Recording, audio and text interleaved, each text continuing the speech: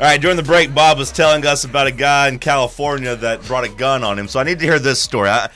I'm not a lawyer. I don't know how these statute of limitations work, but you said you're in California like in the 90s, right? So yeah, this has been long ago. That's long enough. You could talk about this one. Yeah, I think so. And there's no way in hell this guy's listening. But it's 4:15 a.m. He's not awake. But if he is, we were cool at the end of it all. But yeah, I had to let somebody go, and he had a little bit of a anger management issue, and he was working with producers and stuff, and that's why we had to make a change, and we knew it'd be tense, and so we made sure we had security somewhere in the vicinity, and so we brought the guy in. He cried hard, and that made me a little bit sad, but it was like, we still have to do this. And then it was like, we need, because he had a company vehicle too, and told him, I was like, well, we need you to get your stuff out of your vehicle, give me your keys, all that stuff. And he was like, okay, well, let's go. And we walked out with him, and he goes, as we were walking out, he goes, man, I was worried this was what was going to happen today. And he goes, and he goes, and I brought a gun along, and I was like, oh, okay. Hit pause. And I was like, all right, well, I'm going back inside. Yeah, so we're walking, and he looks at me, and he goes, come on, man. He goes, I wasn't talking about doing anything to you. He goes, I'm talking about doing something to myself. It was kind of dark, and I was like, let's just get the stuff out of your car. And sure enough, he goes to his car, and I goes, so that's in the car? And he goes, yeah. And I go, I'm going to stay back here. Well, he opens the car, and sure enough, and this is real. It was like a sawed-off shotgun. Oh, God. So we had to, at that point, I was like, nope, we had to get security and have him, he had to be, he got arrested. And oh, God, he was suicidal, then you got him arrested, but maybe that got him some help. Maybe that got him time to calm down. Listen, there was not a single thing that was fun about it, but as I was telling you in the break, he and I bumped into each other like a year or two later at the Oscars, and he was so kind, and we hugged it out. Everything was okay. And he even said, he goes, I'm really sorry about what happened back then. He goes, I needed to figure some stuff out, and you were right, and it all worked out. But man, it was a scary freaking moment. I mean, I have to say, it was like, because you don't prepare for that stuff. And by the way, given what the piece of firearms was, if he had decided to use that, I was not that far away with the spray of that thing. I could have been taking you down at least. Yeah. So I got stories, man. It's been I've been lucky, but that was a weird day. But yeah. So again, it goes all the way back to what we were talking about with Kelly Harper. It's a great analogy. No, but some of those girls that shoot on the court do look like sawed-off shotguns. The way it just kind of spreads out. But firing people that's hard stuff and you can make it as impersonal as possible, but it's still there's always complications or the chance for them, and obviously it's not going to ever get like that, I would think, if Danny's got to make that kind of decision with Kelly, but it's you don't think Kelly's got a sawed-off shotgun in her trunk? Can't imagine. Okay. Can't imagine. It would probably breach her buyout. But anyway, yeah, I feel for anybody who's got to go through that stuff in any profession whatsoever, not just as an athletic director. See, I almost disagree when it comes to the sports side of it. I don't know how many coaches have ever been fired that truly thought they were doing a good enough job. That truly thought, you know what, like, okay, this is complete BS. We're doing so good. Look at the recruiting classes. Look at the wins and losses. Like, I'm going to say the vast majority of times, in his heart or her heart, the coach would say, okay, yeah, I get it. Because, like, if this were to happen here after the basketball season, I can't see any scenario where Kelly would be like, you know what, I held my end of the bargain up, and we lived up to the Lady Vols standard. Because I'd imagine these coaches are self-aware. And especially in this scenario here in Knoxville, like Kelly Harper, who is been on, championship teams and, of course, is aware of what this program used to be and what it should be, I think in her heart she'd be like, okay, yeah, thanks for the opportunity. I'm hurt. I'm sad that I failed, but, like, no hard feelings, Danny. I get it.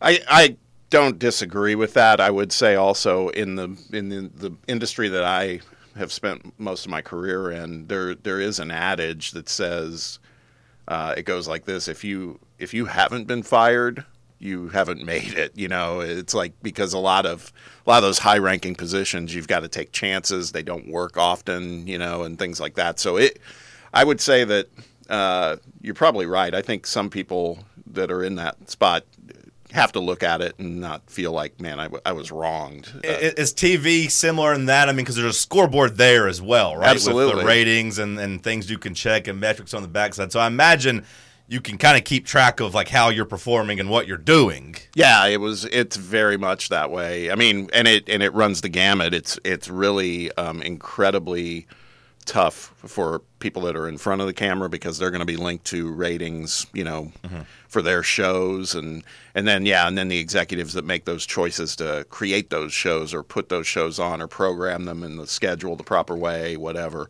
They're all on the line there. And then what's going on in the industry today is absolute, like, unprecedented record numbers of people being laid off, and that's because of all the fragmentation and disruption in the industry, and that's got nothing to do with the metrics. So now it's moved from, it used to be more like what coaches went through, to now it's just like anything else, like big, manufacturing or something else along those lines. Yeah, I guess sports don't really have that, like, layoff mentality. Like, maybe we should, in terms of budget cuts. Like, the attendance wasn't as great as we thought it was going to be, so we're going to have to let you go. Because in sports, of course, that comes with a big fat buyout, and the coaches get paid to fail. And it's like, yeah, we're going to have to let you go. We're going to have to lay off a couple people. And, I guess sometimes they just drop sports. They'll be like, hey, sorry, men's lacrosse team, you're out of here. We can't afford to keep you up anymore. But, like, yeah, there's wins and losses, and you could kind of point to that. I mean, just here at Tennessee, and the coaches we fired, I mean, by the time we actually fired coaches, it was obvious to everyone, and I imagine the coaches themselves, like, yeah, it was time. Like, you think Jeremy Pruitt was sitting there after 3-7 and an NCAA scandal being like, man, can't believe they fired me. I'd imagine he'd be like, yeah, okay, that makes sense. You think Butch Jones, like, at, like, whatever it was, 3-7, 3-8 after Missouri kicks his ass, you think he was looking around like, man, I could get this turned around? Oh, no, he might. You think he thought, what, I was wronged. Yeah. It was just one bad season. If they'd have fired him like they should have after the 2016 season, he might have had a gripe. Yeah. But, like, the problem I've had in the sports world is that, like, other industries, I think bosses have to make sure production doesn't dip that low. Imagine at your job if you had to wait until, like, the ratings absolutely crater before you make a switch. Or if you're working at a restaurant, you have to wait till the doors are basically getting barred up because people quit coming because the cook is spitting in the food or messing up, serving rotten ingredients. All of a sudden, you lose your entire customer base. Okay, time to make a switch. Going to hire a new chef. Going to hire a new GM. You don't do that in other industries. In sports, you always wait too long. You always wait too long to make the fire. Like I said, with Jeremy Pruitt, it took 3-7 and a NCAA scandal. With Butch Jones, it took 3-7, 3-8, and getting your ass kicked by Missouri and things getting rotten to the core. I wish, and I've really been pushing for this for a long time, I wish sports would look at themselves as different industries and just be aware of, like, what certain coaches are. I maintain if Butch Jones had left after 2015 or 2014, he'd have been a legend here because the recruiting was kind of stacking up, and you could have hired somebody to take it to a different level. If Tennessee would have made the tough decision to fire him in 2016, whenever you still had a little bit of a core here, or 2015 after you still had a little bit of a core here and hired somebody to take them to a different level, you don't let the program crater. In sports, you always are having to build back up from the absolute bottom. Yeah, I was thinking about this while you were talking too. There's, it's true, and it's like one of the few times I've seen something, a scenario where in a lot of other institutions, the coach would have gotten fired, but he didn't, and it ended up kind of working out. Was Mark Stoops at Kentucky, because if you think back to his first couple seasons, they were bad. And in this day and age, I think if this was in this era, which is different, I think he would have been gone. But they stuck with him. He's probably the best. You could argue he may be the best coach or most successful coach Kentucky's had. Bear Bryant, I know, was there at one point, but and we talked about that earlier in the week. That's the perfect place for him. But I just think that it's very, very rare you see something like that where a university is going to stick it out with someone, and I don't know what the motivator to that was, but most of the time it's either one thing or the other. It's either there's an itchy trigger finger and it happens too soon, or they wait too long. There's no in between, it feels like to me. You could maybe also point to, and this team just, of course, won the national championship, but I could say Michigan was a little slow on that too, but Harbaugh at least had gone 12-1 in year, or excuse me, had came to Michigan, won double-digit games at the very beginning. So it got off to a good start, and then it just kind of, cratered out, really peaking at the end of COVID, right, when they went 2-4 and canceled the Ohio State game because they were afraid of that beating, and it's like, we're not going to play it. Nope, not going to do it. Yeah. And at that point, you thought, okay, it's time to probably look elsewhere, and they wrote it out. And then you responded by going 12-1, 13-1, and then, of course, 15-0. 12-1, then lost the bowl game, so I guess 12-2 overall. But, yeah. Yeah. So, it sometimes does work, but I just think in sports, almost every time someone gets fired, you're like, yep, that was a little bit too late. Except in the NBA when they got rid of Adrian Griffin. Because they did that pretty early. They're like, you know what? We're going to go ahead, sir, and say that you're not going to make it past the probationary period of the 3 months before we officially hire you on. Like you're out of here. Who was the Cleveland coach? Was it Blatt? Dave Blatt, yeah. He was another one. Like that was a LeBron architected thing, right? Yeah, he went to the finals the first year, and then the second year it came out with a good record. But I would say in that scenario, you would argue that it's what I'm talking about, though. The Cavs looked and said, actually, we're going to make a change. We think we got somebody better here that could do a job better and get along with players. And then they fired David Blatt in the middle of 2016, promoted Ty Lue, and then went on and won the finals and beat a 73-win Golden State team. And Ty Lue became thought of as for a while they were calling him the Bill Belichick of the NBA in terms of how he can game plan and strategize. So, I would say that was a program or a franchise looking and being aggressive at making that switch. Not a coaching decision, but I do think in the Super Bowl you have a comparable analogy of, hey, we're going to let somebody else take us to the next level. Because the Chiefs went to the playoffs with Alex Smith, and we're a pretty solid team, and they looked and said, actually, we're going to bring in somebody else to do this job. And, of course, the rest so far is history that is still being written because Patrick Mahomes, fast forward, has been to 3 Super Bowls and won 2 of them and is getting ready to play in his 4th. We'll dive into that after the break. It's the morning show here on Fan Run Radio.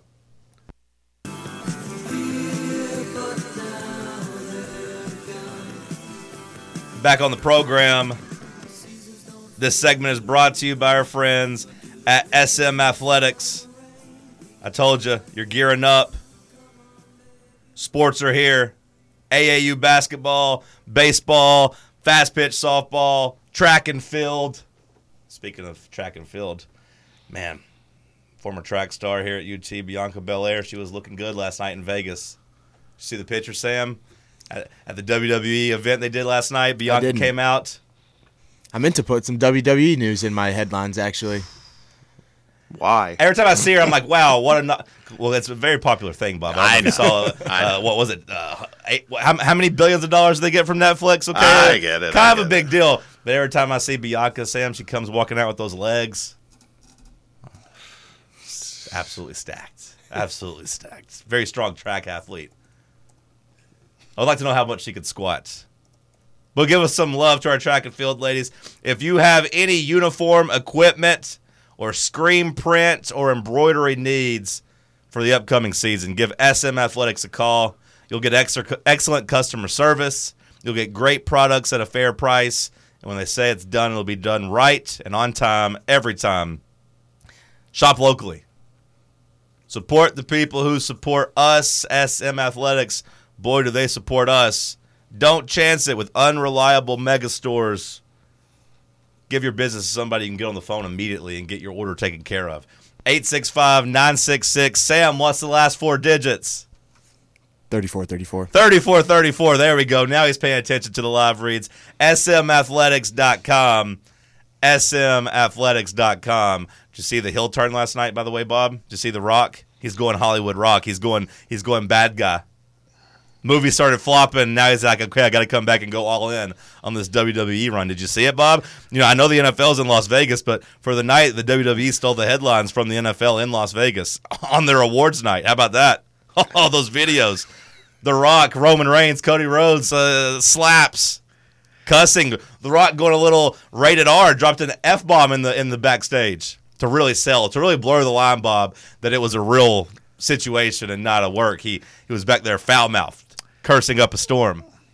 I didn't see any of that. I did see him on. He made an appearance on McAfee yesterday, strategic, of course, and he was doing some foreshadowing and was wearing a bizarro kind of light blue leatherish jacket. It was kind of an odd look, but something that a bad guy would wear, right? Exactly. Something that a heel would wear. Like when I saw him wear that, and he was talking about certain things on the McAfee show, I was like, oh, he's gearing up for a heel turn. Yeah. And then he came out, and the crowd was kind of booing him, and he looked a little bothered by that. And then he came out wearing all black. And I was like, yep, that's usually a good giveaway in wrestling. If they're wearing black, it's typically a bad guy thing. And next thing you knew, the heel turn was complete. So we're getting a little Hollywood Rock where he's saying, how he's the biggest star and blah, blah, blah. So successful night for them. Did he break out his his signature tagline, or does that? If you smell what the Rock is cooking, yeah, he said a variation of it, but yeah, and then also dropped it doesn't matter what you think. That was another one of his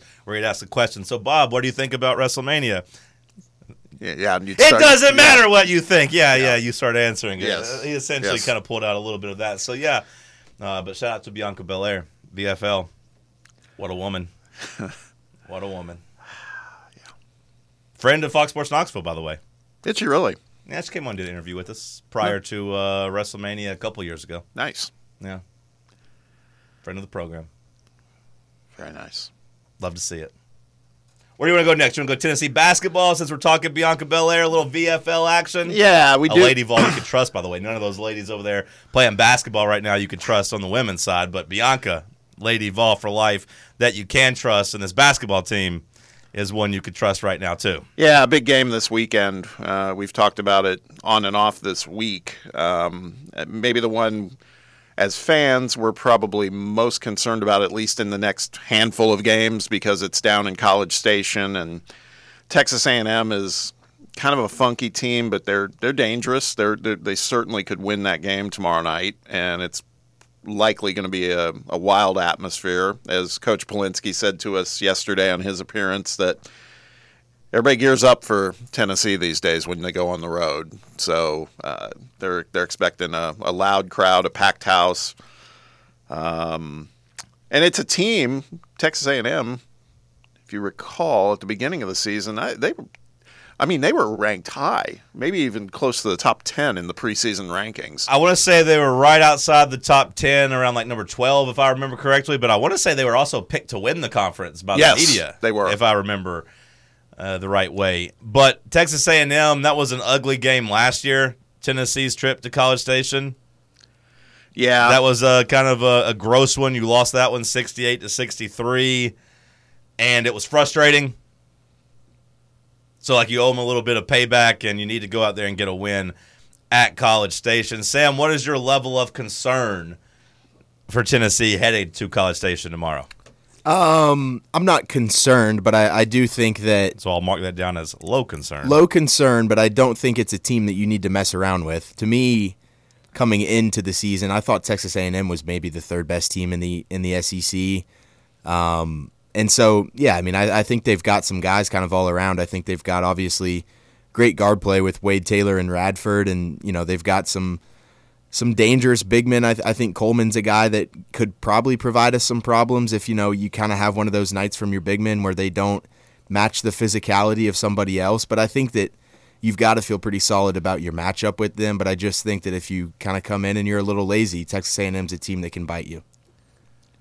I don't want to call this a must-win because, obviously it's not.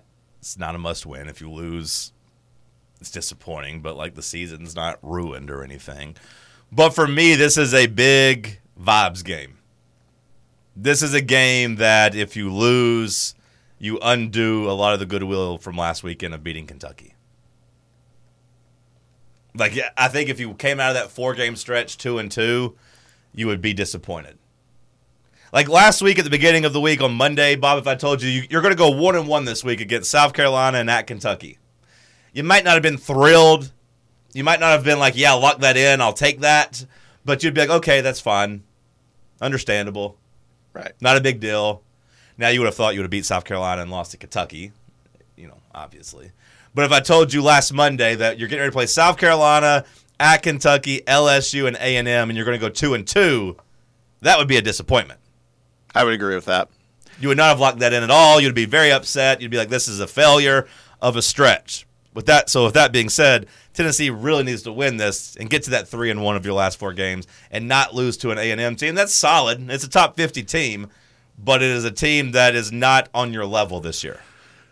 That's the thing. I look at it, and we talked with Will Warren about this too, and it's what confuses me a little. I guess maybe we buy into some of the preseason hype that existed for Texas A&M. You look at their metrics, 53rd in offensive efficiency, 56th in defensive efficiency, 321st in pace, although we bought into that hype, that high number in pace with South Carolina, and we saw where that got us. But also, and Will mentioned this, or maybe Polinsky did, it was number 1 nationally in offensive rebounding. They get after it underneath. So it's one of those that on paper I look at it and I'm like, I don't know why I'm worried about this game, but I am worried about this game. And I agree with you. I think it maybe not must win, but boy, it would tarnish a good body of work over the last 2 games if they happen to lose. You are now in position to be a legitimate threat for a 1 seed. Correct. You're in that position. You don't have to even go perfect down the stretch to get to that 1 seed level. You could have a slip up here and there, but I don't think you can really. I don't think you need this slip up at A&M. If you have this slip up at A&M, I don't think you're disqualified from a 1 seed because it's not that bad of a loss. It's a quad 1 loss, blah blah blah. But it really removes the rest of your margin for error. You have to be pretty much perfect down the stretch after this game if you lose this one. So I would rather keep my save a life in my back pocket to throw out when we actually need it. So I want Tennessee to come out and just flex their muscle a little bit. It's a road game. It's at College Station. It's a far trip. I get all that. You're going to have to hop on a plane to get there. I understand.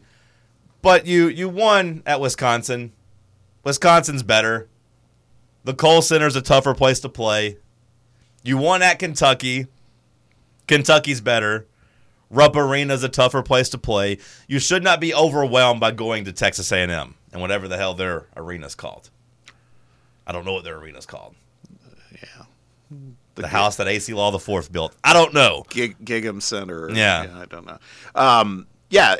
Obviously the game's going to matter to A&M. They're currently projecting as a 10 seed for the tournament, but in the last 4 buys range. So they're in that range where they can't afford to lose many more games either. So it's going to matter to them. Buzz Williams is a good coach. We always talk about that. But you're right. There's no reason Tennessee shouldn't go down there and take care of business. There's just no reason at all. Let's just believe that what we've seen these last couple games is the trend. That's where we're headed, and that'd be a good sign. Because you're right. To be in the conversation for a 1 seed feels good. And we know that likely those 1 seeds, there's probably 2 of them that are locked up already, pretty close with Purdue and Connecticut. They'd have to have a total meltdown. So really, then you're gunning for, there's going to be a bunch of teams gunning for 2 spots. So it's nice to be in that mix, but we've got to take care of business to continue to be in that mix. Yeah, it was a nice little flex by Polinsky to be like, hey, when we come to town, we're a main events. People want to come and beat us. We could sell out any arena. I know that's not the way he was saying it, but it's not far off in terms of when you come to town with a number 5 or number 6 next to your ranking and you're thought of as one of, if not the best team in the conference, it matters. It matters. And Tennessee has reached that level. I don't know if teams are quite getting up for Tennessee the level they still like beating Kentucky, just because Kentucky, has ran the conference for a long time and has the tradition and all that. I get that, but we've talked about the last 5 years, Tennessee's been just as good. Tennessee comes into these games ranked just as high, if not higher. Texas A&M, if you're them, you're looking at I don't want to say house money because a loss does hurt a little bit. It's a wasted opportunity. But a loss for them just kind of helps their resume just in the sense of it bolsters your RPI and your strength of schedule just playing Tennessee. Just Tennessee showing up to your arena helps you when it comes to who you've played. A close loss against Tennessee is better than beating some of these SEC teams. So a loss isn't the end of the world for A&M. It might even be a little advantageous, but a win there is a resume builder and at some levels can be a resume maker. And also a wrinkle is that you turn around and play this team not too many days later. You're going to play them. Right. You're going to play them February 24th. So, twice within 2 weeks. So that's another wrinkle. You don't always get that in the SEC where you play a team twice within 2 weeks. I think it's nice that we allowed 18 offensive boards the game before we run into the best offensive rebounding team in the country, basically. Well, I kind of said that to Polinsky. You won by 20. The resume's still intact. The RPI is going to look good with the 20-point win. But there's plenty of stuff you can look at and really get after the team's ass about. Absolutely. Your offensive you're getting lackadaisical on offense and then just getting dominated. What was the rebounding numbers? 18-5. On the offensive. Yeah, I loved how he termed it. He said we lost the backboard is how he called it. Yeah. Which, they almost had more offensive rebounds than we had total rebounds in that game. That's right. We had 26 total rebounds, I think. So it's not to point fingers at anybody, but I was reading the game recap from the VolQuest guys, and I don't know what the hell happened over there. Rob Lewis was complimenting Tennessee's rebounding performance and said Tennessee had won the glass. And I was like, how did that make it across the editing board of the same game? What stat did you look at? What stat did you look at? Because Tennessee got dominated on the glass. Yeah, we had 21 defensive boards on Wednesday, and they had 18 offensive boards. How many total rebounds did we have? Maybe 26. Maybe he looked and saw that we had more rebounds than they had offensive rebounds. Maybe that was the mistake. Probably. We had 26. They had 18. Oh, wait, that's offensive rebounds to total rebounds. I mean, there were some other lines that, we turned LSU over a lot. Sure. There was a huge gap there, but, that is puzzling. Well, also, comment. I imagine the shooting performance was also favored in Tennessee's way as well. Yeah, you don't need offensive rebounds if you're shooting that well. Correct, and you're going to have, obviously, more opportunities to get offensive rebounds if you're shooting poorly versus less offensive rebound opportunities if you're shooting well. So, Tennessee, although, honestly, a crazy stat, and maybe it's just as simple as the turnovers, and I guess it probably is because they had 16 turnovers, but, the shot attempts, LSU had 58, Tennessee had 56. Yeah. And it wasn't like Tennessee wasted a bunch of possessions at the free throw line because LSU shot 22 free throws to Tennessee's 20. So to get out offensive rebounded to the number you did and to still only have 2 fewer shots than your opponent is pretty amazing. It's strange, too. Points in the paint in that game, Tennessee outscored LSU 38-26. Yeah. But then LSU, it's a puzzler. Second chance points, LSU had 20, Tennessee had 10. I mean, it actually furthers what you just said about Rob Lewis. It's with all respect to Rob Lewis, I was like, what the hell, man? This is a weird game in general, statistically. And there was a point, and I don't know, Tennessee had 31 buckets and 23 assists. Yeah. So the ball movement was very crisp. I know in the first half, at a certain point, the announcer said Tennessee has 15 buckets, and on those first 15 buckets, they had 13 assists. So it was, a game where the entire team was moving the ball. It's what you want. It wasn't throw it to connect and stand around and watch him and hope that he can save you. It was, hey, move, pass. The ball movement from Tennessee was great in that game, and it was highlighted by the number of assists. Yeah, 23 assists. To the flip side, LSU had 24 buckets, They had 7 assists. Like, when they were scoring, it was all having to be like one-on-one create something because the team defense was not breaking down. And that ratio, we talked about it in the Kentucky game. It showed itself again in the LSU game when it comes to Zakai. He shot the ball 9 times, but also had 9 assists, and so he hasn't been upside down in a couple of games. Chris now. Paul-esque, man. That's what I'm saying. Like, those are the type of stat lines Chris Paul has, where he scores 15 points on 7 shots and will throw out 13 assists, 2 turnovers. Like, that's the type of control he has right now. And Zakai, not going to have the NBA career as Chris Paul did. I wouldn't imagine. I imagine Zakai's going to be a guy that makes a lot of money overseas, be a fan favorite overseas, and be a millionaire over there, if I was guessing.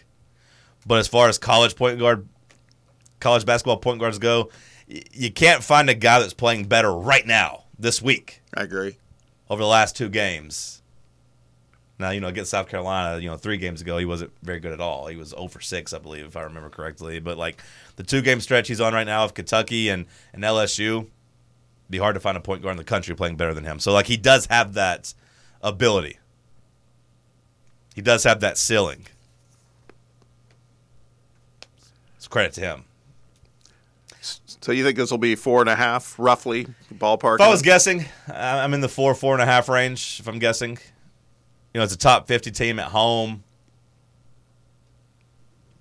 Tennessee going to come in ranked, at number 6, I believe, in the polls. So Tennessee's going to be favored, of course, but I don't think it's going to be some big number, some huge number. I will say this: if Tennessee comes out and wins that game, they will. There's no question they'll have earned it. These guys will. They're gonna throw everything at Tennessee. I would think, just like Polinsky said, it's an important game for the fans, for the program at A&M. I think you talk about vibes. I think the vibes will be stronger if they take care of business down there, because this is a big win. Well, it's your last game that you look at kind of as a trip-up game for the next couple weeks. Right. It's your last, I want to say, test before you get to that final 2-week stretch where the season will be determined, or at least the regular season will be determined by. If you get through tomorrow against A&M like you should, 8 o'clock ESPN, you should be able to come home and take care of business against Vanderbilt. Or I guess you go to Arkansas next. You should be able to go to Arkansas and win, come home, take care of business against Vanderbilt, go to Missouri, win, and then you'll set up another game against A&M at home where at least you're going up against somebody with a pulse, and you win that game, and then you're in that stretch. Let's just hope Love doesn't win on Valentine's Day. Let's just hope not. Yeah, a lover's quarrel down in Arkansas. But A&M, a top 50 defense, a top 50 offense, but those numbers are 47 on offense and 49 on defense, so barely. They're your stereotypical bubble team, is what they are. Yep. We've been on the bubble before. We know what kind of team that means we are. It means you're a team that's probably not going to win on the road, but you have a chance to pull it out at home. That's what you're banking on, and that's the position they find themselves in. Anything else to add about A&M? No. Let's go get it. Sam, anything else to add about A&M? Nah, not really. If anybody wants to weigh in on A&M, you can call in at 865-546-8200 if you want to talk the state of the team and the matchup against A&M tomorrow. We will put you on and let you talk. If not, we will move on from Tennessee A&M. You know what's at stake. You've been keeping up with the season. This isn't new. You know what kind of run Tennessee's on right now.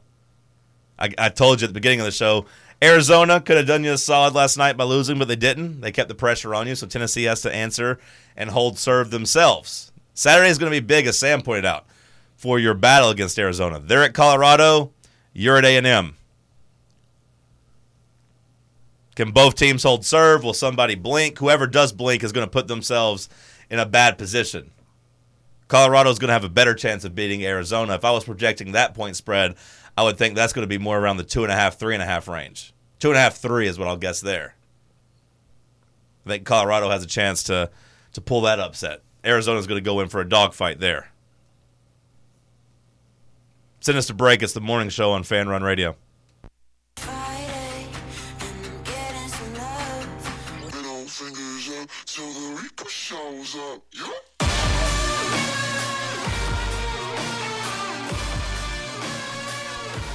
All right, I'm done with college basketball for now.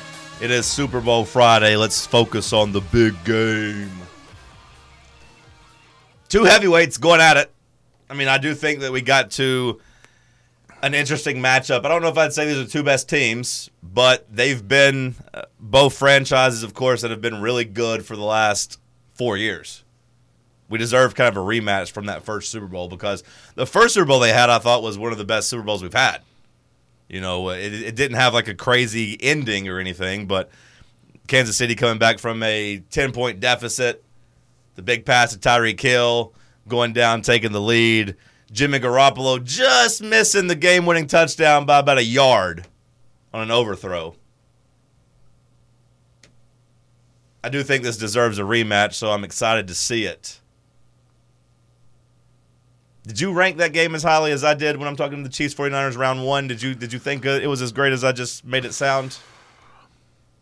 It was a good game. I do remember that. You're not ranking it in terms of your best endings anywhere, like in terms of tense fourth quarters? Not for me. Okay. And not like top 3 or something like that. No, I wouldn't say that. Well, top 3, I mean, we've had a couple Super Bowls. I mean, one in our life, Sam, or I guess you weren't alive, but it affects you. Do you still get triggered watching the ending of the Titans Super Bowl? Yeah. I mean, I don't know anything about it, but yeah, that still pisses me off. Okay, so there's not like a part of you that's like, man, I'm glad I didn't miss the Super Bowl, that I'll get to see the Titans' first Super Bowl. Because you still have to deal with the fallout of like, hey, your franchise has never won one. Yeah, like I still have friends telling me all the time, like, oh, win a Super Bowl. So I always just tell them, well, I was like you, I was a Cowboys fan when I was 6, so I did win a Super Bowl. Because I was just like you and just randomly picked my teams too, so I won a Super Bowl and an NBA championship. I love the Bulls too. My teams won Super Bowls all the time. My team when I was a kid, Bob, I went back to back to back in NBA and went back to back with the Cowboys and won 3 out of 4 and then even my Vols won a couple titles. With the women's basketball program 3 in a row. I was nothing but a champion when I was a kid. I had a buddy like you. He liked the Bulls, the Yankees. I mean, it was like any team. We'd give him grief. When hold on, Bob, I was 6. Yeah, this was is 6. it. No, that's fair. I'm saying this guy was an adult. Yeah. So I'm doing it facetiously. Your adult friend, he's the problem. He's bad. Although he might have more fun with sports than we've had, though. Maybe true. I don't know. Yeah, as long as you could take the heat of being a front runner, that's. I'm a winner, baby. I know how to pick a winner. But has he stuck with the Bulls and Yankees? Because now he's kind of stuck on franchises that aren't winners anymore, and that seems like hell. No, he's a Celtics fan now. Okay, nice. Yeah, seriously, and he's from Michigan, so he's also a Lions fan. Nice. Now. It keeps shifting. He's unapologetic about it, so I'll give him that. When I was a kid, I had the. This is not a thing anymore, but it used to be the big NFL team jacket with the kind of vinyl sleeves. I had a Steelers one. It was badass. Nice. With the yellow sleeves, black jacket. And so I kind of liked the Steelers back then, but I also liked the Colts as a kid because I liked their helmet. It was always goofy reasons why you would like them if they weren't in your hometown. But yeah, one of the first NFL games I remember was the AFC Championship between the Colts and Steelers, where Harbaugh threw that Hail Mary at the end, and it almost got caught for a win. And Captain Comeback, that's what they called him back then. Yeah. Were you all in on the Colts at that point? Oh yeah, I was all in. I was all in on the Colts back before they moved to Indianapolis. Okay. They were terrible back then, but yeah. Yeah, and that Colts team, it's hard to believe they were that close to a Super Bowl. They were not very good. I don't remember anything about them. I know I used to watch the game, and my mom had a crush on Bill Cowher, and that always made me a little uncomfortable as a kid. He's got a good jaw. Yeah. I mean, he was. I guess I could see like the rugged handsomeness of him. I don't know. Now I have to hear her talk about Kevin Costner. He's doing it now with the whole Yellowstone. He's got all the older women in love now, but Bill Cowher was that guy back in the day. So we're going to move off of Bill Cowher's handsomeness. Fair enough. CBS Sports did, they've got all sorts. They're a plethora of information for Super Bowl stories. They did their top 15 top finishes in Super Bowl history. We're not going to go through 15 of them, but maybe like the top 5 or 6. Our boy Jordan Dejani, CBS Sports, he is at the Super Bowl this week. I don't know if you saw him. He went a little viral wearing some goofy suit he was wearing at Vegas. Really? Yeah, for Media Day. So shout out to him, friend of the program. Top 15, yeah. I don't want to do that. I don't know if I want to guess either. Sam, before we get to the actual list, how they rank them, is there any in your lifetime that you would stand out and say best finishes? I mean, Bob's already seen the list. He's been swayed. They're kind of no-brainers in my opinion. But Okay. like the Steelers Cardinals one stands out to me. That one was so boring just because I was so not invested in that game. The ending was great, but I didn't do a Super Bowl party. I didn't put any bets on the game. I just laid on the couch and watched it, and like it didn't move me. I was kind of rooting for the Cardinals, but like it just didn't have a rooting interest. I think the end is just kind of obviously what sticks out. Yeah. Yeah. I mean, Patriots Seahawks, like the 1 yard finish, like that one, obviously. Is that the answer? Is that number one, Bob, or do they give it to the Falcons Patriots because of the comeback and the overtime, like sudden death nature of it? No. Neither one of them are number one? Nope. Okay. Interesting.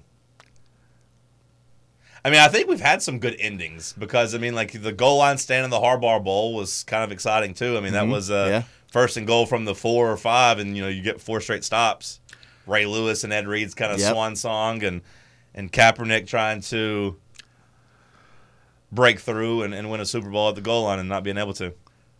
I'll rattle off the top 6 and see what you guys think. And the reason I'm doing 6 instead of 5 is number 6 is noteworthy to me, and that is the Super Bowl in 2002, Patriots over the Rams, 20-17. This was the emergence of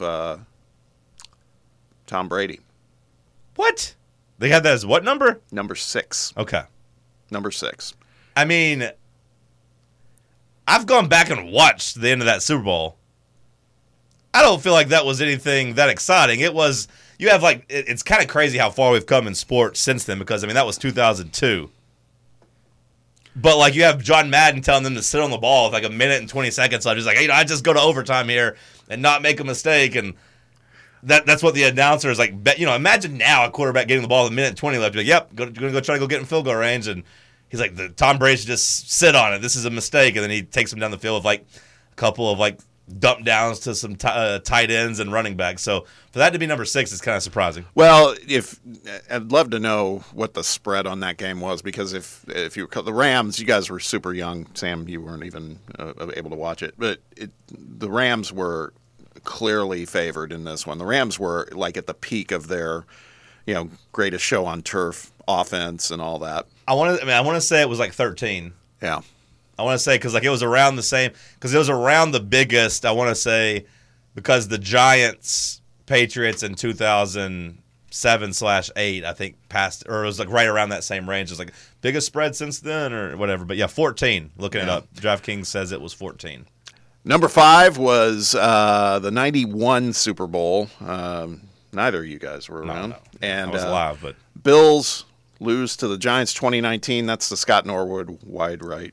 Was that field goal to win the game or Yes. Yeah. tie the game? It was to win it? To win it. Oh, Missed man. it with 8 seconds left in the game. I knew they missed a field goal, but I couldn't remember if it was to tie it and send it to overtime or to win it. Yeah. That's tough. Losing a Super Bowl that way would be I wouldn't watch football again. Smallest margin of victory in Super Bowl history. Okay, number 4, Steelers Cardinals, Sam, the one you talked about. I just remember that Santonio Holmes catch. Yeah. That's all I remember in that game. Terrible Literally. throw by Big Ben to risk that into really double was. coverage because they were only down 3, I believe, right? I think they could have tied it with the field goal. Correct. And he almost threw an interception to lose the game. Yeah, Steelers 27, Cardinals 3, 2009. Number 3, in 2000, the Rams over the Titans. Very sorry, guys. At least for not one. I still it hurts, but at the same time, when I watch the replay and I watch the final drive, I'm more so just like happy to see Steve McNair out there breaking tackles and running around making plays. It was a great game. I do remember that. To watch that drive, and the Titans were 7-point underdogs, so I mean, like it was about what it was supposed to be. And the one that hurts me worse is the giving up the long touchdown pass, like 'cause it was covered and you just missed a tackle and it turned into like a 74-yard touchdown. And like to me, that hurts worse than getting tackled a yard short because it was more like 3 yards short. It wasn't even really that close. The stretch out. I mean, like he was down. I mean, it wasn't. Hey, It was amazing. He couldn't hard make one way tackle. hard way to end it, but that was a hell of a season. Make one damn move. Number 2. Although Jeff Fisher did say recently that he was asked if he had gone for 2, he said no. So he liked the way it was trending. It would have gone to overtime. The thing that gets me about that game, not to cut you off about number 2, but like You're fine. People look at that and say it was for the win. It was just to tie the game. There's no guarantee we would have won. Yeah. It wasn't like it was a game-winning touchdown. It was a tie the game. Anyways, number 2 is what? Number 2, 2015 Super Bowl, Patriots 28, Seahawks 24. The Malcolm Butler interception of Russell Wilson after they'd been running Marshawn Lynch like a beast. They throw at the goal line. That game just that was so frustrating because I was so over the Patriots at that point. I had a lot of money on the Seahawks that day too. Yeah, I've been on the wrong side of 2 of the most iconic endings in sports history. Yeah, and I see replays about it all the time. And unlike the Super Bowl, I do get triggered. That goal line situation a yard away, and then Ray Allen Game 6 against the Spurs. I had a lot of money on the Spurs to win the series, and in Game 6. And I took an hour shower after that and just laid in the shower. What the hell is wrong with the Arrested Development? Yeah. You're crying with the washcloth in your mouth. No tears, just sitting there like, oh my God, I can't believe they did. Cool. I still get triggered. I was watching the Clippers Pelicans the other night, and I saw Kawhi Leonard shooting free throws, and I got triggered back to him missing a clutch free throw in that game. And I thought back to that shot. But yeah, that's a good number 2. What's number 1? Number 1. And it's really, again, kind of a no-brainer once you remember it. The 2008 Super Bowl, Giants 17, Patriots 14, the David Tyree catch on his helmet from Eli Manning. It was a 32-yard completion late in the game. That gave the Giants the lead when it led to a Plaxico Burress touchdown, and the Patriots drove. And as I recall, were they undefeated that season? Yeah, that was the year they were 18-0. Yeah. Yep. I don't think they drove, though. I don't remember them driving. Yeah. I remember them trying to throw Hail Marys to Randy Moss and not being able to hit anything. They said here Brady and Moss nearly connected on a desperation 4th down deep pass that would have given New England the ball in field goal range with 2 seconds left. Yeah, I don't remember them driving at all. I think they went 4 and out. I don't think they even picked up a first down. Yeah. But they did come very, very close to hitting a Hail Mary to Randy Moss. I do remember that. Said that Brady threw the ball almost 85 yards on that play in the air. Yeah. So no, it was. I remember that one. I think that's a worthy number 1. I would say.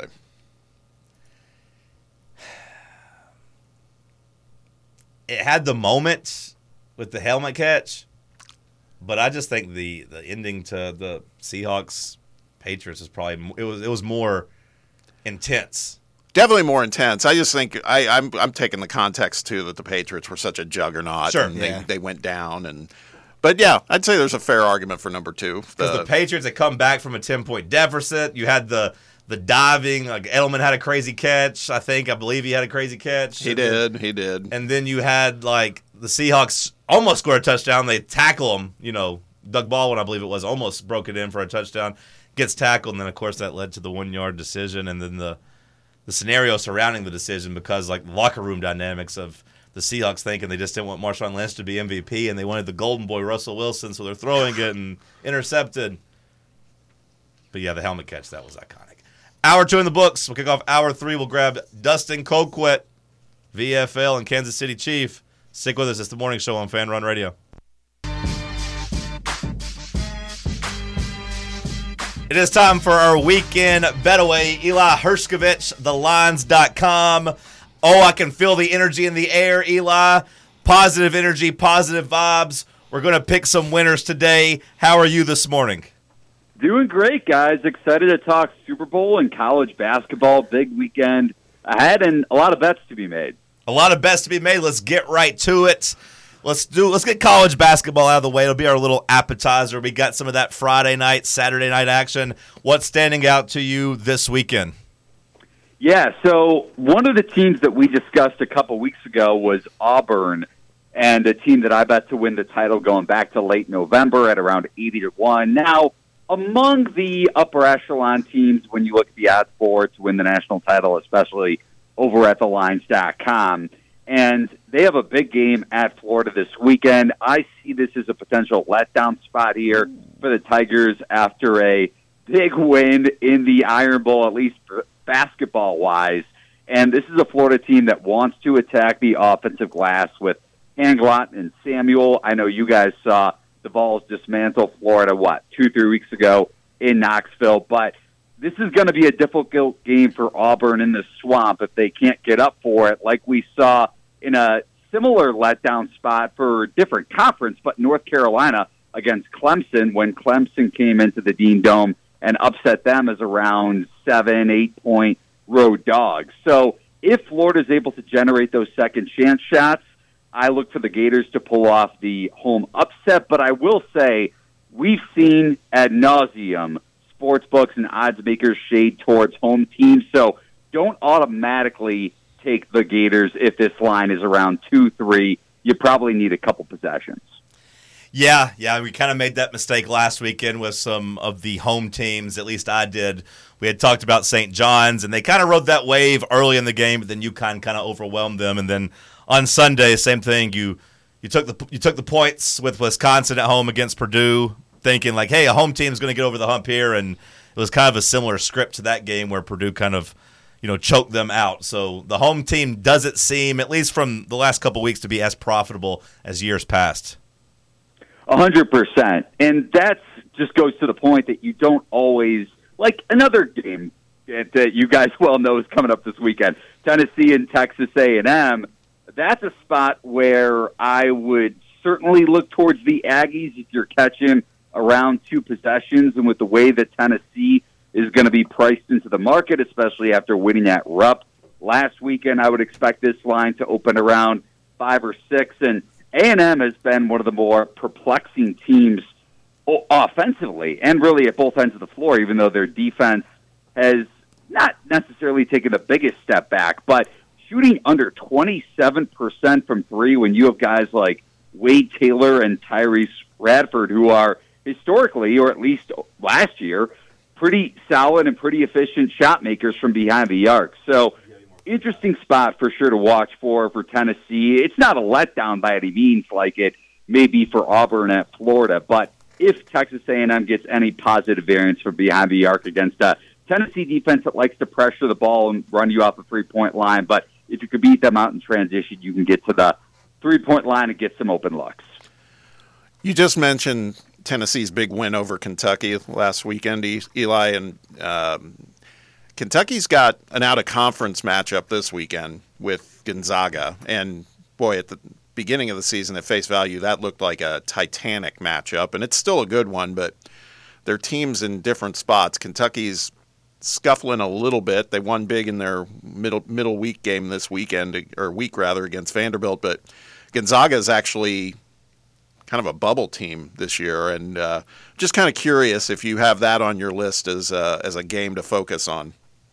Absolutely. And Gonzaga is not only a bubble team, I think they're out of the NCAA tournament, which is crazy to say. I have a history question for you guys. Going to put you on the spot. Who was the president the last time Gonzaga missed the NCAA tournament? Bush, the original one. You're close. Bill Clinton. Damn it. Bill Clinton, going back to 1998. That is the last time the Zags have not been in the big dance. And if they're not able to generate, similar to Florida, get those offensive rebounds against a Kentucky team that is not only a liability on the defensive end, but also on the defensive glass, then I think Gonzaga may get run out of rough just by their poor transition defense. And if Tennessee didn't hit those threes, and granted that was a product of Kentucky's lackadaisical defense last weekend, then Kentucky's transition offense probably would have been enough to win that game. So if Gonzaga isn't able to be a force on the glass with Watson, who is really taking a step after Timmy left, then I think Kentucky's transition offense, especially with Dillingham, and even if Wagner and Trey Mitchell don't play after missing the Vanderbilt game, I think Kentucky's elite offense, 5th-rated adjusted offensive efficiency, gets the job done. I got to be honest, Eli, I'm kind of an idiot because I was thinking that Bush was president in 96. I forgot Clinton was a 2-term president. So that's why my math was wrong. I could have gotten that question right. Excuses. I didn't feel the sports side of it. I felt the history, civics side of it. So that's on me. Of these teams, go ahead, sorry. No, I respect the honesty. Yeah. Of these teams and at this price, does anything stand out when you're looking at SEC regular season conference championship winners? Auburn at plus 130, Tennessee at plus 165, Alabama plus 340, South Carolina plus 950, or Kentucky plus 9,500. Does anything stand out as some potential value? Maybe Kentucky if they improve their defense, but I think we're deep enough into the season where that's not going to happen, at least to the degree that it has to happen to win a regular season title. Maybe we see them make a run in the SEC tournament. That's all about matchups, and then you get a step further. Matchups become even more of a prominent part of the conversation once we get to March Madness. But Auburn was the valuable play, like I brought up to you guys when it came to preseason or at least early on in non-conference play when I bet them to win the national title. I don't think plus 130 is super valuable. Now, you are getting a little bit of a discount on Tennessee, and Tennessee gets Auburn in Knoxville in, 2-3 weeks? Yep. Hopefully we don't get a dreadful game like we saw offensively. You guys probably saw it firsthand. I still have nightmares about that, Eli. In the 40s, right? What was going on last year? I still have nightmares. We have Tennessee's assistant basketball coach on, too, and he brought that game up 2 weeks ago, too, and I think he still has nightmares about it, too. Yeah, I don't blame him. So hopefully that game is a little bit more competitive, at least up and down. Both teams converting in transition. I think there were around 90 to 100 missed three-point attempts from both teams. But I do think if I had to bet one right now, I would probably take Tennessee just based on the number and the value, just considering Tennessee was around even money 2 weeks ago. But I don't think I could pull the trigger on any team right now. All right, let's switch gears. The big game coming up Sunday. San Francisco currently 2.5-point favorites. A slight lean on the juice to the Chiefs at minus 115. Excuse me.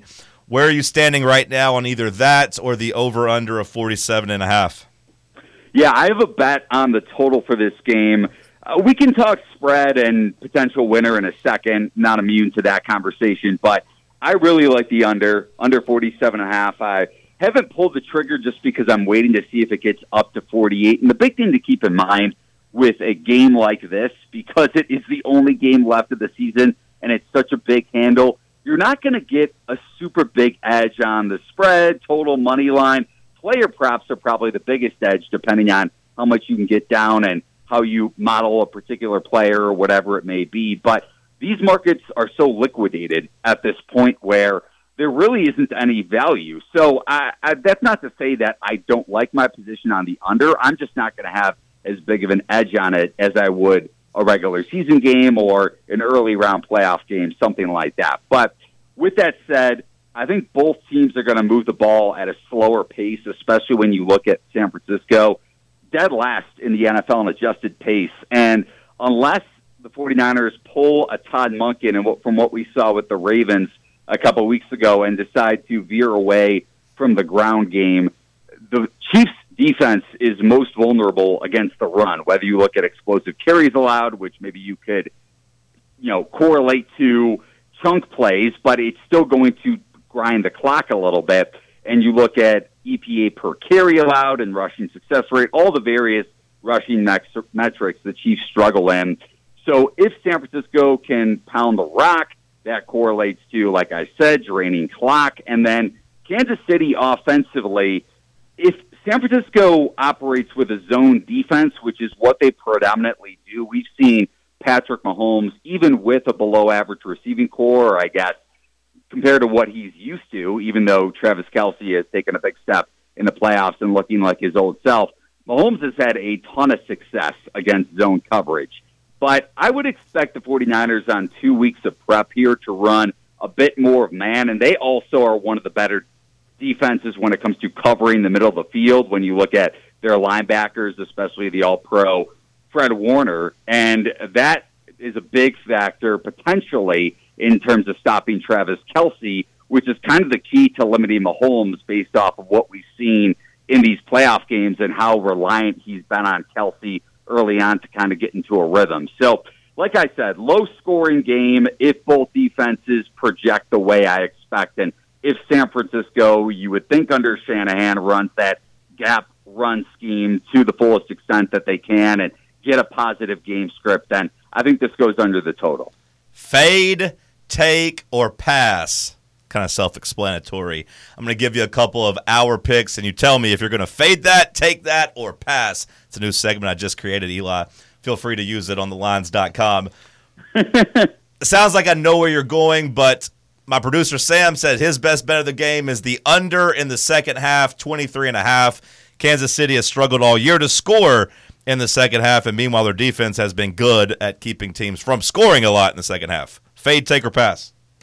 I got to take it reluctantly just because I'm not a Treds guy, and I think the Chiefs are either 18-2, 19-1 when it comes to the second half under. So, Sam, I would definitely, if you're a Trends person, you want to follow that one, but I'll take it, like I said, kind of, sort of, but if you're putting me on the spot, I'll go with it. And it sounds a little bit like a pass to me, Eli, just to be honest. But fade, take, or pass, my best bet of the game, Brock Purdy rushing yards over 12.5. I will fade it just because. Yeah, I hate to. I like Sam's position. I'm gonna take it overall, but yeah, this is a Chiefs defense, especially with Willie Gay healthy, and he missed the AFC Championship game. Keep that in mind with, I think, a neck stinger. He's their quarterback spy and one of their best linebackers overall, especially in coverage. So it's not like Purdy is a Lamar Jackson kind of a playmaker on the ground, but he still has made his fair share of plays, especially going back to the NFC Championship game in the rushing department. But with Gay and in a potential positive game script, unlike against the Packers, unlike against the Lions, I would take the under. All right, last one. Fade, take, or pass. I'm doing a combo. Travis Kelce, Taylor Swift, MVP 14-1, Isaiah Pacheco 25-1. I'm going to sprinkle a little bit on both of those. Kelce, obviously, for the narrative and the Swifty magic. Pacheco, because I think he has a chance of having like 90 yards and 2 touchdowns on the ground. Fade, take, or pass? You rolling with either one of those? I'm not going to fade the Kelce one just because, A, it would be a fun story, even though I would have to put on the earmuffs probably for the next 3 months, all the Taylor Swift talk we'd be hearing. I don't know if you guys are necessarily in that camp or the kind of coverage you would be getting here. But I wouldn't take the no price. I mean, that would be an absurd number. But I think the 49ers are able to match up well, like I mentioned, over the middle of the field with Warner and Greenlaw. They do it at a very high level. Kelce is a different beast, especially with the way he looks. He looks like he's playing in his mid-20s rather than mid-30s. But I wouldn't go Kelce MVP. I do like your Pacheco look, especially with this game likely being a lower scoring game, or at least that's how I project the script to go, and the Chiefs should have success on the ground. The 49ers have been vulnerable against both the Packers and Lions in that department. So if a Chief has a big game and this one winds up being of the lower scoring variety, Pacheco is not a bad look for MVP. Hey, Eli, here's a question for you, because I have to believe with a Super Bowl, you have more people who are probably not frequent bettors, ones that are, just doing it to have a little skin in the game on that particular day because it's kind of a ad hoc national holiday. If somebody was wanting to invest a little bit of money, take a calculated risk that if, even if they lose, it's not going to be much of a loss, but if they win, it could be something big. And I'm thinking in terms of MVP, and I know you wrote a little bit about this on the lines. Who do you like for something like that? And is it, because what we've seen in the Super Bowl from time to time, not always, but every once in a while, you have somebody just kind of emerge out of nowhere as an MVP.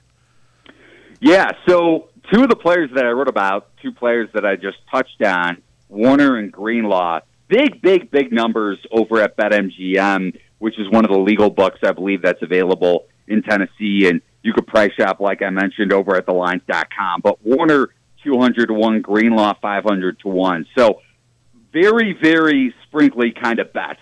We're talking couch money that you find in between your cushions. Right. Maybe some cash that you would use on a pizza, although your listeners and viewers are probably doing just that on game day for the Super Bowl, whether it's for lunch, dinner, or just a snack. But I like both linebackers, both kind of long shot darts as Super Bowl MVP picks. If they slow down Kelce, maybe get a pick. I mean, keep this in mind. Going back, the lowest total we've seen since this game was Super Bowl, what was it, in the last like 6 or 7 years, middle of the last decade with the Panthers and the Broncos. That total closed around 45, and you saw Von Miller win Super Bowl MVP. He had a big strip sack, and that was a lower scoring game. Cam Newton and that explosive Panthers offense was held in check. Now, last year, you go back to Chiefs-Eagles, that total was 54. So you were talking about a total that was 7 points higher than, or around 7 points higher than the market is currently sitting at for Chiefs 49ers. And Hassan Reddick closed around 25-30 to 1, the Eagles defensive end to win Super Bowl MVP. Now you're looking at the shortest odds of a defensive player in this game with a total of 7 points fewer is Joey Bosa at 45 to 1. So I definitely think just numbers-wise, value-wise, just kind of correlating this to implied probability, that this game is likely to be of the lower scoring variety, especially with the conversation we had of the trend that Kansas City has been dominant when it comes to shutting down the opposition in the second half. Now, maybe you take Chris Jones or one of the Chiefs' stud cornerbacks, Trent McDuffie or L'Jarius Sneed, if you like the narrative that Kansas City's defense comes to play in the final 30 minutes. But if San Francisco is able to shut down Kelsey and shut down this short intermediate Chiefs passing offense that Mahomes has been pretty reliant on in the playoffs, then I think one of the Niners linebackers, like I said, I'm not talking your standard unit size bet here, but a small wager, sure, on a defensive player to win MVP is worth it. Just a little sprinkle on top, just a little sprinkle. Exactly. We all need a little fun, a little sweat in our life, right? You can get any defensive player at plus 1,800, or like you said, you can sprinkle and grab a couple guys. Bosa, I'm looking right here, 80 to 1. Chris Jones, 110 to 1. Fred Warner, 140 to 1. That might be the route I go and just root for that. I might just go defensive player and then sprinkle some of those guys. Eli, on the way out, do you have one bet or anything you want to get off your chest and get on record here?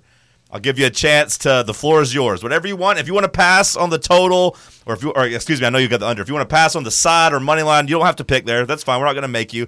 Just give me your best bet or anything you want to get on record before the Super Bowl. Yeah, best bet under 47.5, or wait to see if it shifts up a little bit on game day. Kelsey under, I like too. That one's sitting around 74.5. So kind of fading your MVP pick pretty much there, but he's not my MVP pick. I was just saying, just the narrative. Taylor Swift. Anyways, keep going.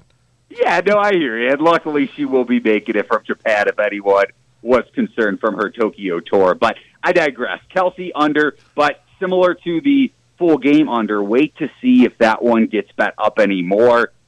I would expect when you see tweets about, okay, who are the most bet player props for the Super Bowl, Kelsey is definitely going to be high, if not number one on that list, just based off of Taylor Swift and all the Swifties watching that game. So Kelsey under receiving yards, maybe under receptions if that one gets bet up a little bit as well. And then, like I said, I'm not talking best bet, but long shot defensive players are definitely worthwhile if your listeners and viewers agree with the sentiment that we get a lower scoring game. Eli Hershkovich, thelines.com. Check him out. Eli, appreciate your time as always. Thank you, buddy. Thanks for having me on, guys. Appreciate it as always. Have a good weekend. Best of luck in the big game. I kind of like Kelsey, got to tell you. I didn't want to say it there. Hey, you're playing with fire if you're going against Kelsey. What I will say about that, though, is just, to me, if the Chiefs lose or if they win, it's going to be on the back of their stars. I think you've seen that in the playoffs. Right. You've seen Mahomes say, hey, I'm going to Kelsey. Kelsey's either going to make this play or he's not, but I'm throwing him the ball. So, like, I would be surprised if Kelsey didn't have, like, at least 10 targets in this game. Yep, I agree. Every big third down, every fourth down, I imagine he's going to be looking for Kelsey. And Fred Warner's great. Fred Warner's one of the best linebackers in the league. I get that. Maybe San Francisco just double teams him, but if they're playing a zone especially, like, Kelsey's going to be able to get 6 or 7 yards at the field, turn around, and catch the ball. So I don't necessarily love that. But you can rev up your savings at Volunteer Auto Group, your one-stop destination for quality vehicles at unbeatable prices. You can cruise through their vast selection of pre-owned cars, trucks, and SUVs, and they've got flexible financing options that make it easy for you to drive home today. The Drive is going to be out there today from 3 to 6. Volunteer Auto Group, where every deal is a winner. 1501 Callahan Drive. You can check out their selection online at volauto.com. Again, the Drive is going to be out there today from 3 to 6 at the Volunteer Auto Group. 1501 Callahan Drive. Appreciate Eli for joining us. Hope we get some winners coming out. Let's go, Eli. Let's go. We'll wrap this week up on the other side. It's the morning show on Fan Run Radio.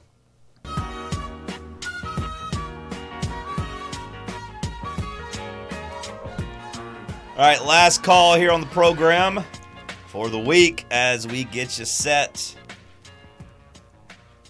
Final thoughts on the Super Bowl, Bob? Now or never? I like the Chiefs. Are you being swayed by your relationship with Dustin Colquitt? No, I just think that, again, I think about that 2 weeks ago, that Baltimore game. I was so all in on Baltimore, and that's where I think I learned my lesson that just like in the college football regular season and with Washington, I kept saying they're not legit. They're not legit. They're not legit. And at some point, you got to accept the fact that they were legit. And so I feel that way with Kansas City at this point. It's like I'm done betting against them. I think they go, and I think they take care of business, and I think they win. I still don't know if I think they're legit. I just think they know how to win in the playoffs. Like, I still don't think they're the best team in the AFC. That's not legit. Well, I mean, I don't think they're the best team in the AFC. That's probably true. But I mean, like, there was plenty of years I felt that way about the Patriots too. Best team doesn't always win. No, I know. I don't think I thought the Patriots were the best team on like half of their Super Bowl wins. It's just kind of like, they got lucky there at home, and they got lucky in the Super Bowl, and Russell Wilson threw an interception, and man, the Falcons just completely collapsed, and I don't think they were better than them. The Ravens should have beaten them in the AFC Championship, blah, blah, blah. Lee Evans dropped the pass, but they just kept winning and kept winning and kept winning, and like it does feel like the Chiefs feel like the Patriots to me this year. This is a Patriots type of team, not offensively just going to overwhelm you, but it's like we're going to beat you with our secondary, and we're going to make enough plays with our quarterback, and that's kind of how the Patriots won a bunch of Super Bowls. I couldn't help but think when Colquitt was talking about how, he believes Andy Reid, the way he's such a metronome for those guys, just, focus on the business, kind of saying it is what it is, halftime's longer. It's really interesting because think about Evan McPherson with the Bengals, that he was out there. Remember how much heat there was that he was out watching the halftime show? He's saying Andy Reid's like, go out and watch it if you want. It's like I think he's made for the moment now. We were talking about him as a coach earlier. All that he's learned, all he's accomplished, he's the steadier hand between him and Shanahan just by virtue of he's done it and he's been there more. So I think that matters. Shanahan, 2 Super Bowl appearances. So, I mean, he's not necessarily a newbie to it, but I do think Brock Purdy is. And the halftime and the process, that's something that Brady's talked a lot about. Like, hey, that's something that's changed over years, but it's also something that you've had to get used to. He's like, I kind of realized, hey, I can't really ramp myself up because the pregame festivities are so long, halftime's so long. You got to know when to get your body really going to hit your peak and like to know when to peak in the game. And Brady talked about, the experience in the Super Bowl so many times, kind of training him for that. Mahomes is at that point now, right? This is Mahomes' 4th Super Bowl appearance? Yes. He understands the process of the Super Bowl. He understands when to go, when not to go. It's crazy because whenever I was doing Talk Sports, I argued all year the Chiefs ain't got it. Chiefs ain't going to win. And now here I am on the cusp of Super Bowl Sunday. I'm kind of just like, it feels inevitable. It feels like they have everything you want when it comes to winning this game. I do trust their quarterback more. I do trust their coach more. I trust their defense more too. Like, no one's been able to really do anything against that secondary. And now I'm supposed to think Brock Purdy's going to do it? Really? A guy that, like, basically into the 4th quarter against the Packers game looked like he was going to get benched. Looks like they're going to find a new guy to replace him in the offseason. A team that was down 24-7 to Detroit. I'm really supposed to think they're going to be the ones. Brock Purdy's going to be the one that moves the ball against this Chiefs secondary. I don't know. Those comebacks have got to be just as impressive, though, too. Being down that much in 2 of those games, still coming back and showing that they've got the grit kind of to get to that point. Yeah, great job by the gritty 49ers for the Packers field goal kicker missing a chip shot field goal. Yeah, great job by that. But, yes, the Detroit one, sure. You do give them credit for not falling apart. And for staying with it, and San Francisco's legit. I don't want to act like they're a fluke. They're a really good team, and I think they've been the best team in the NFC all year. They're worthy of being here. It's just I think the Chiefs have been just as inefficient in the playoffs. It's just that defense has been much better than the Niners for sure. But also we have more of a track record with Mahomes in these. Yeah, you do. Have we gotten your pick, Sam? I'm riding with the Chiefs. Yeah. To me, it's not I'm actually surprised. I thought you were going to say the 49ers. Yeah, it feels kind of like how you got Alabama and Nick Saban in the SEC championship this year as an underdog. I'm just not gonna. I'm gonna take my licks if he loses. I'm just gonna take Mahomes as an underdog and ride with it. If you are making a pick to actually bet on the game, ask yourself, what will you feel dumber doing? Exactly. At a certain point, that's where you have to kind of go. That's all it is. Are you gonna feel dumber for picking Brock Purdy and laying points or laying minus 130, or are you gonna feel dumber for betting on Patrick Mahomes? There are very few times I'm going to feel dumb betting on Patrick Mahomes. But, boy, I'll tell you, when I let Eli convince me to take the Ravens 2 weeks ago, I felt really damn dumb that time. Felt really damn dumb for thinking that Josh Allen and the Buffalo Bills were going to beat Patrick Mahomes. Did I feel dumb when I took the Chiefs against the Bucks in the Super Bowl? A little bit, because that was like betting against Tom Brady and that defense. But I was like, yeah, it's Patrick Mahomes. What can you expect? I'm going to ride with him.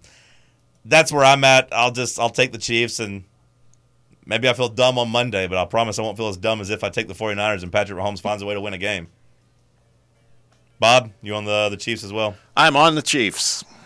It's a clean sweep with the morning show. We're God. Yeah. Oh, God. That'll go great. Let's hope Monday morning it's feel-good vibes. Tennessee wins. Kansas City wins. Oh, that means the 49ers are about to win a blowout, and Eli's not going to hit his under, and we're going to go 0 for 3. Oh, God. The G.I. Jake Show coming up next. Stay locked in on Fan Run Radio. Have a great weekend. Ever been the coach who realized the team's gear just wasn't up to par? Well,